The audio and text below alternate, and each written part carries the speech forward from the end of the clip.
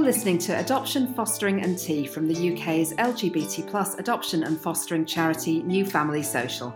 Find us at newfamilysocial.org.uk. I'm Tor, and this week I'm going to be having a cup of tea with Andrew and David, and we're going to talk about how the adoption process has changed in the last 14 years. Hi to both of you. Hi. Hi. So Andrew, you were one of the first adopters in the country, a same-sex couple adopters in the country, weren't you? Yeah, in our county we were the first to be approved, so we have been campaigning for a blue plaque, but still haven't got it yet.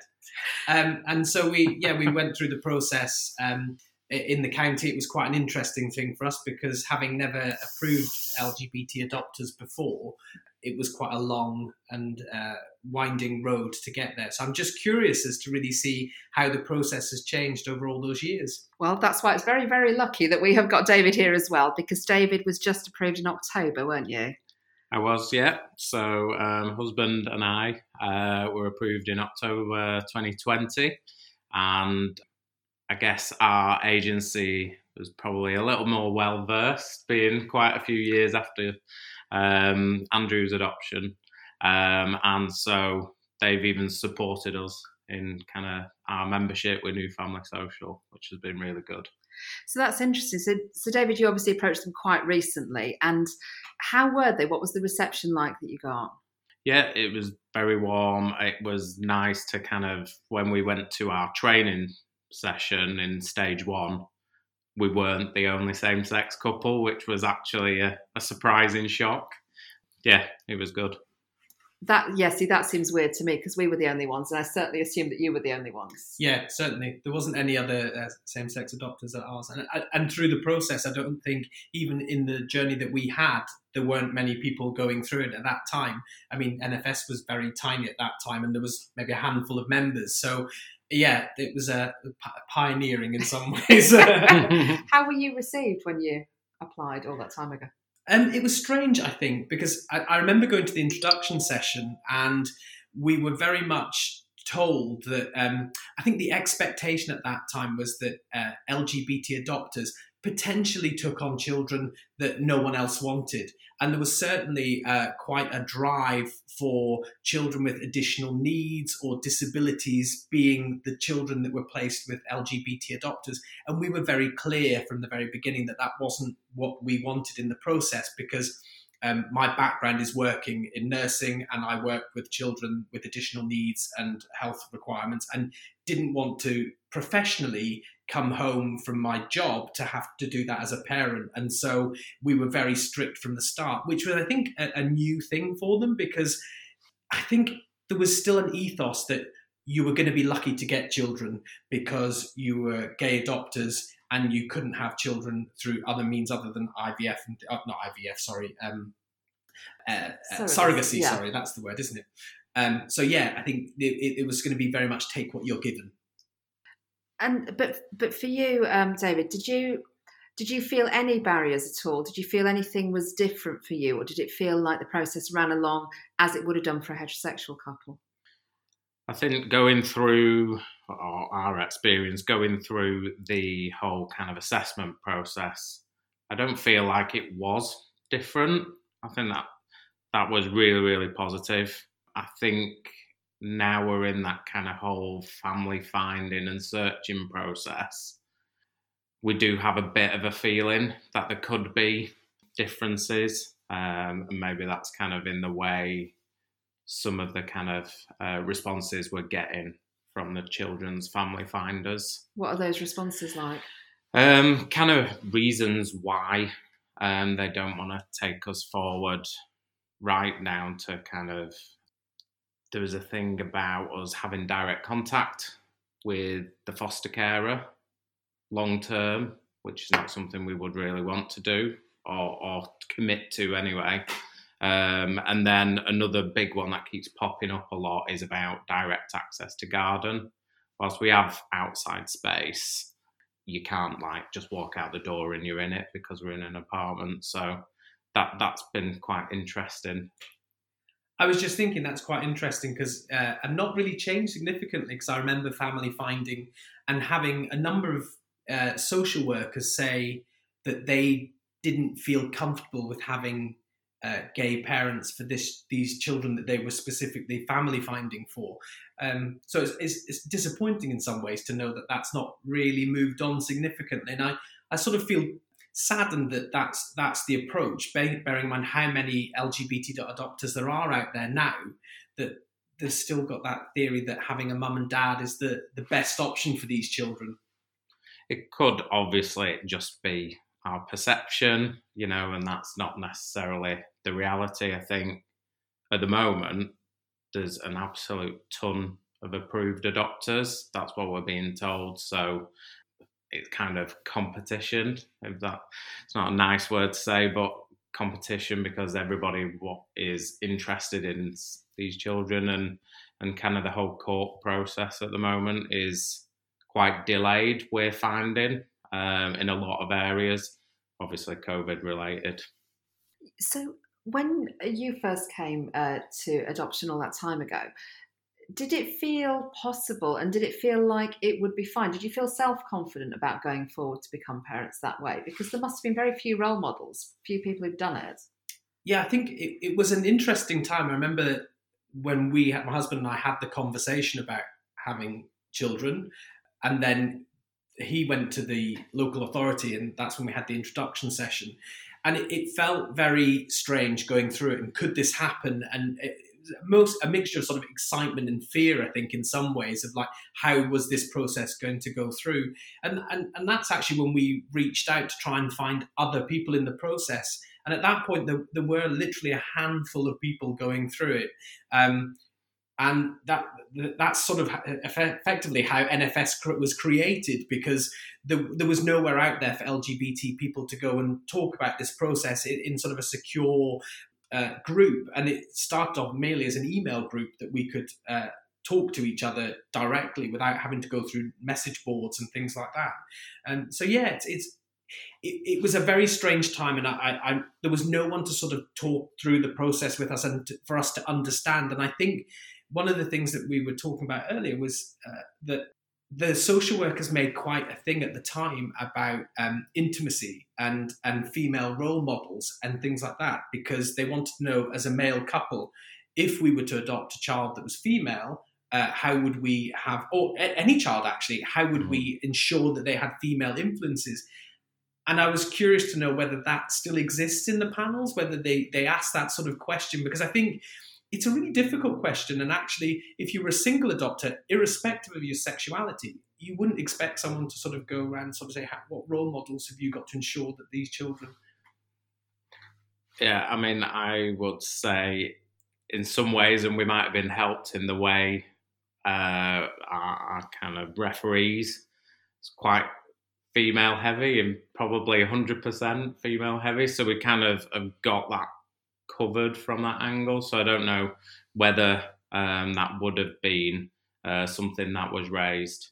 But yeah, so kind of we use my mum and my sister and then a friend, all female, all kind of had some either direct like visual of us kind of interacting with children, or they have some kind of relevance. So being school teachers, and my friend is a counsellor as well. So lots of kind of relevance, and there was a big focus on kind of our support network, because what we were going to do, we just really needed some support, not necessarily just that physical, please come and support us, but more the kind of emotional support. So I think bringing those people into the mix for us, and coincidentally all female, just helped support our case, because we knew we could go to someone for that support if needed. That's a good strategy, that. I think everyone should adopt that yeah, you can demonstrate your role models. I think that's really good.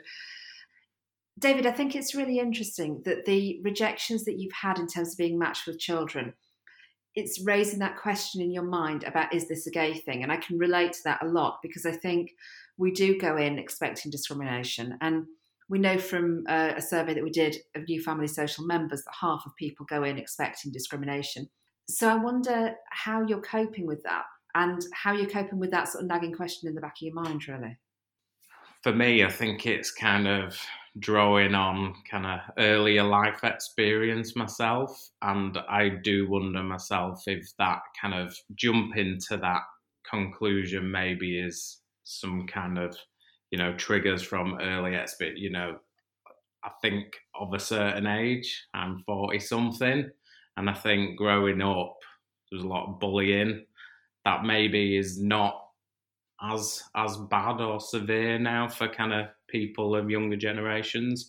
So I think for me, it's that jumping back to that, but then thinking, well, I did make it through that, and I kind of found resilience to kind of, develop, I guess, and not be kind of held back by that. So I think it's, for me, there's that, but also relying on one another with my husband, Roger, and I just kind of supporting one another, and I'm being open. I'm quite vocal anyway of like how I'm feeling, and I will tell him, and he's starting to do that more and more now. So, and I think that's kind of a positive way to deal with it, because I find if I keep it in my mind, then it'll just kind of fester and fester. So actually talking and supporting one another has helped us kind of develop through, kind of progress through that and not get too bogged down.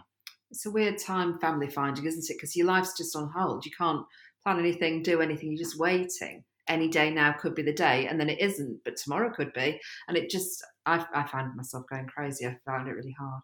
Yeah, the one thing I was always thinking was the resilience would come, or needed to be there, once you were kind of placed with children. But actually, this kind of stage in the whole process is probably really, really difficult, because our experience in stage 1 and 2, you were very active, you were very involved in doing things, whether it's conversations with your social worker each week or fortnight, preparing for those, and filling in questionnaires and sorting your references out. And now it's kind of like you will go on Linkmaker and you'll look and you'll make you register your interest, but then you're sitting there and you're waiting. So that's quite tough, and that's why coming to camp has again been another real positive, because we're doing something, like we're getting ourselves ready in a way, and giving back as well. Yeah, I mean, we ought to say that we're recording this at summer camp. It's our first actual face-to-face podcast. We're doing it in a tiny sort of cabin thing that we found at the side of the campsite, overlooked by Her Majesty the Queen and Lord Baden-Powell. So it's a bit of an unusual one. And so, Andrew, going back to when you were family finding, and really that part of the process, did you experience any full-on discrimination or fully expressed discrimination, or did you have any of those doubts?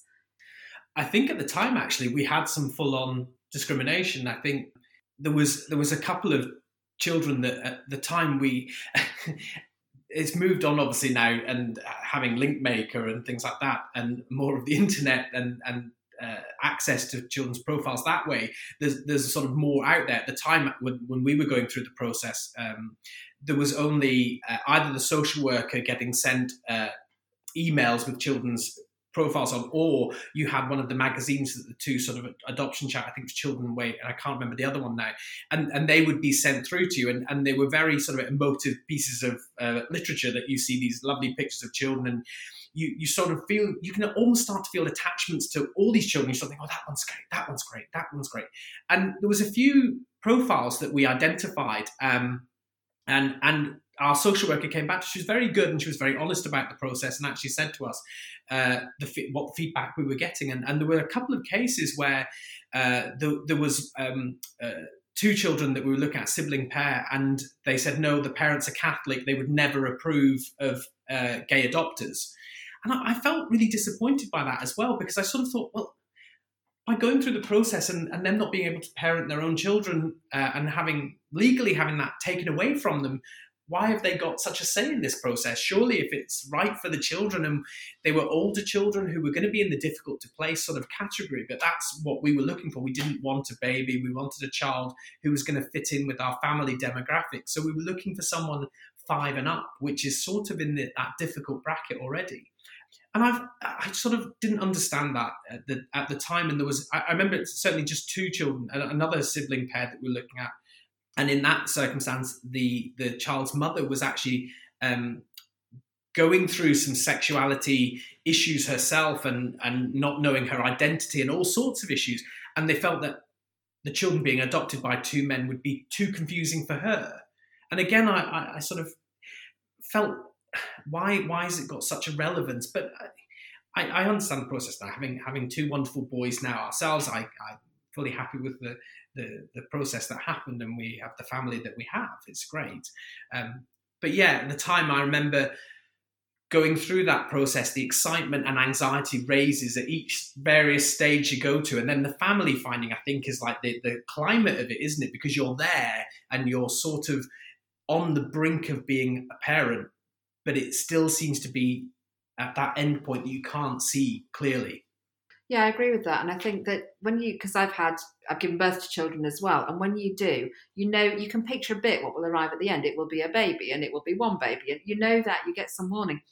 But on this, it could be one, could be two, could be a boy, could be a girl, could be age 4, could be age 2. And you can't really picture it. It's really, really hard to imagine what your life's going to be like. Have you made any preparations, David? So preparations-wise, physically, nothing. We have a second bedroom, and that's our spare bedroom. But right now, nothing. So we're approved for 0 to 3. We're completely open, whether it's boy or girl. Not to say that I would do the whole blue and pink thing in the bedroom, but 0 to 3 is massively different. Is it a cot?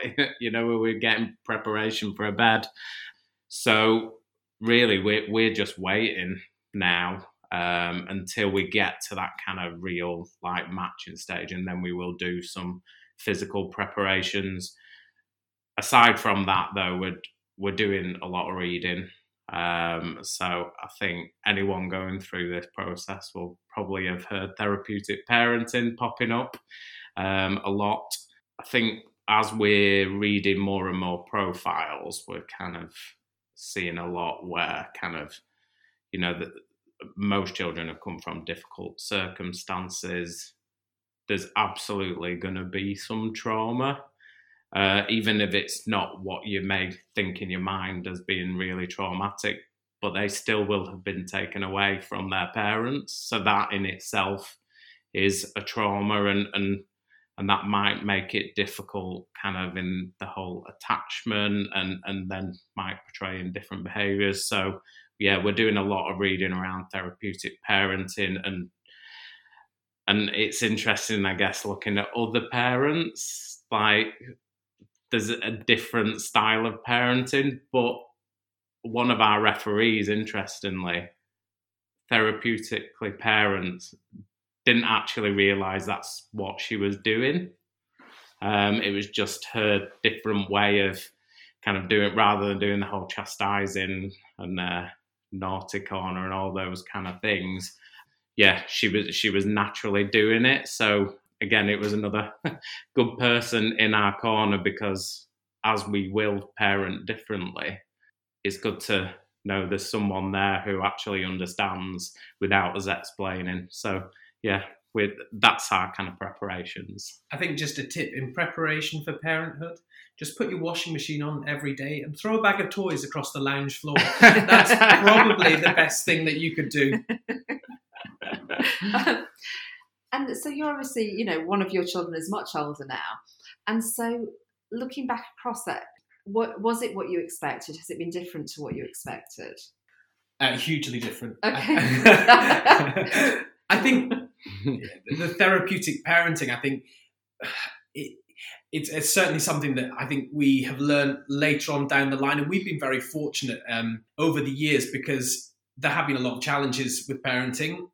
Our oldest son was 6 when he came to live with us.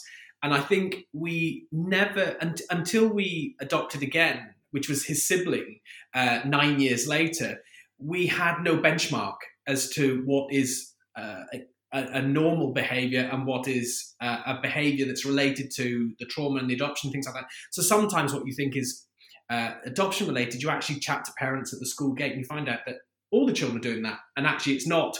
So your anxiety is quite high from that point. You're permanently trying to look to see if there's something that is an issue. And you make sometimes issues out of things which aren't issues, but also you ignore things. And looking back now, we can see that there were issues with our older son that we had no awareness of, that they were actually signs of trauma and attachment and behavioural issues, which later on in life we've had a lot of support with. And that's the one nice thing I think about adoption over birth parenting. Like I get my colleagues at work saying, you're quite fortunate that you can go to this resource and say, I need some help.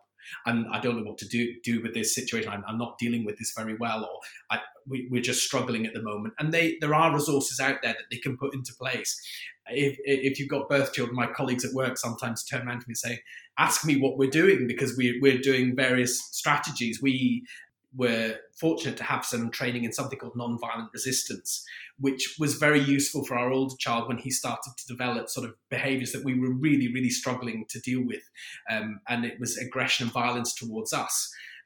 And they put in a lot of work with us, and that really worked for him. And I'm not saying that's the hard and fast rule for everyone, but in our circumstance, that was the greatest thing that they could have done. So having that expectation and having that resource there for you has always been really useful. So I think, we were never quite prepared for what we got in the end and what happened in our life. But actually, as much as it traumatizes people to hear those stories and actually talk about that, I still wouldn't change it for a day, because our older son is really nice. He's lovely. And if you ever meet him, he's actually a wonderful child. But he just has issues in the background that he has trouble processing, and he still has processing issues now, and he will have it into his adulthood, I think. Or anyway, he will have it into adulthood. So I think he's always going to have that degree of support. And what's nice when you adopt is that support is out there into adulthood, and he still gets support now, even though he is now technically an adult. He has support from social services, not the adoption teams, but actually he's got support workers and things to help him with his decision processes. And Andrew, you're saying that one of the things that, because I've been on the edge of your story, I guess, and known you as a family and stuff, and it gives me a lot of reassurance, because our child displays some evidence of, what his early life was like and so on. But I sort of look at that and I see, I mean, obviously I don't know how hard it was at 3 a.m. on some of the mornings, I wasn't there then, but it seemed you've survived some big challenges. I saw what support you went and got, and that some of that really worked. And some of that's really reassuring, because I think sometimes you almost don't want to look at the difficult stories for fear. What if that's us? What if we tempt fate? What if one of those kids who's really struggling is the kid that I end up with? And it becomes a bit scary. So you sort of bury it and go, I'm sure our one will be absolutely fine. But actually sort of being on the edge of seeing you go through that makes me think, do you know what? If on the roll of the dice, our child struggles in their teens and stuff, there are some strategies. And also, I'll be around at yours for a cup of tea, go look after me. But, just seeing other people tread that path, I think is potentially really reassuring, albeit that I know it's really hard at points. I think that's the thing. I think there's a lot that we weren't aware of, and there's a lot that we missed as parents. And I am the first to put my hands up and say I have made some huge parenting mistakes over the years, and have been through all sorts of processes with social services and things because of the sort of behaviours that we had in the house. And it was a real sort of tumultuous time for us. But actually, as you say, I think it sort of helped us in some ways, because we have become much more proactive with his sibling, in the sense of that the behaviours are nowhere near where we were before, but actually we've been much quicker at going back to social services and saying, look, hold on a second. I think there's something that we should maybe start taking some action on here. And if that's one thing that I found with friends of ours who've also gone through the adoption process earlier, is that actually social services are there to support you. And I know there's the bureaucracy, and I know there's always all the financial issues, but actually going back to them and saying, I'm struggling. I don't understand how to do this.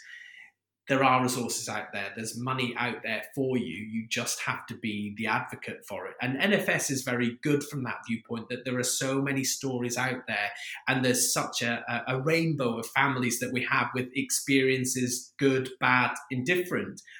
that there's someone there who's possibly done it before you, which is a lovely thing. And not to know that you're not alone as a parent, when you're not alone to have gone through this and the challenging times and the crying at 3:00 in the morning and the sort of, I hate my child, and that whole pressure that you put on it. Because I think very early on when you're going through the adoption process, I think one of the big things that I felt was, am I going to love this child? How am I going to love this child? Because it's not my child as such at the very beginning.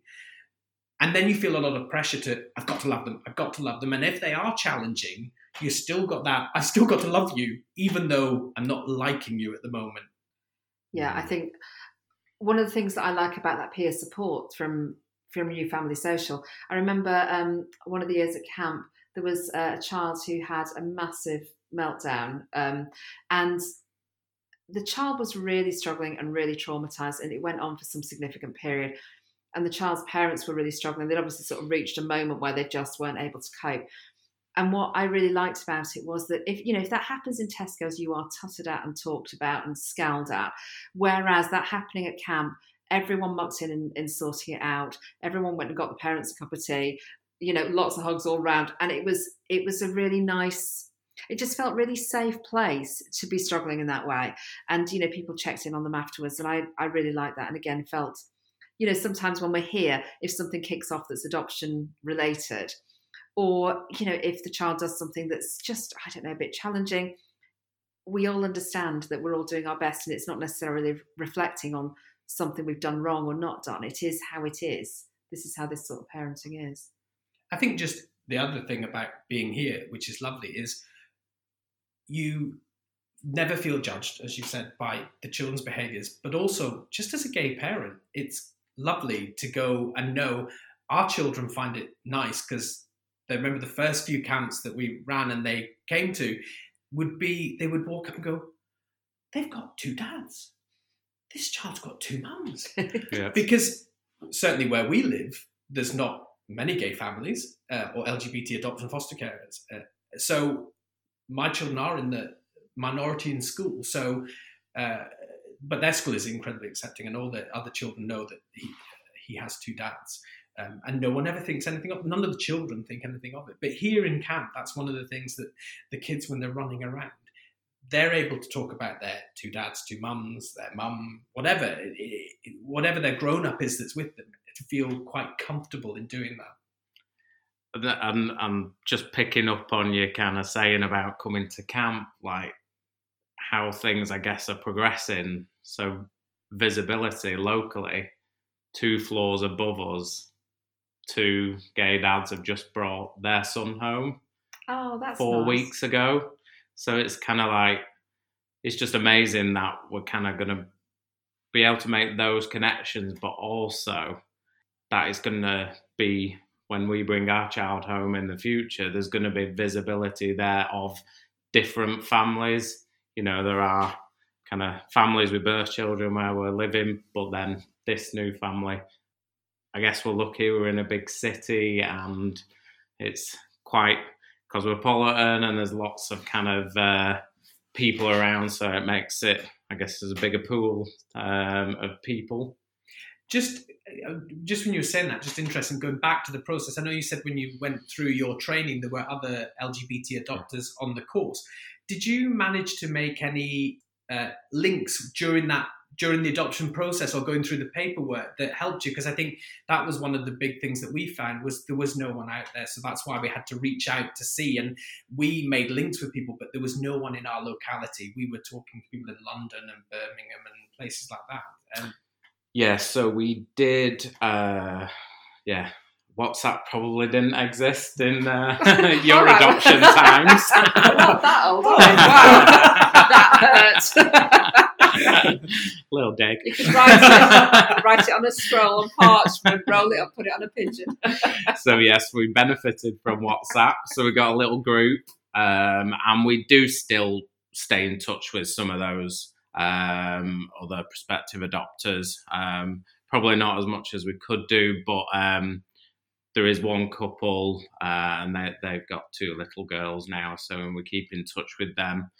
Also, I mean, yeah, we've benefited from New Family Social, from the evening kind of catch-ups that sometimes happen. So joined one of the New Family Social staff, and it was just an opportunity to kind of chat without kind of being concerned about what we were saying too much.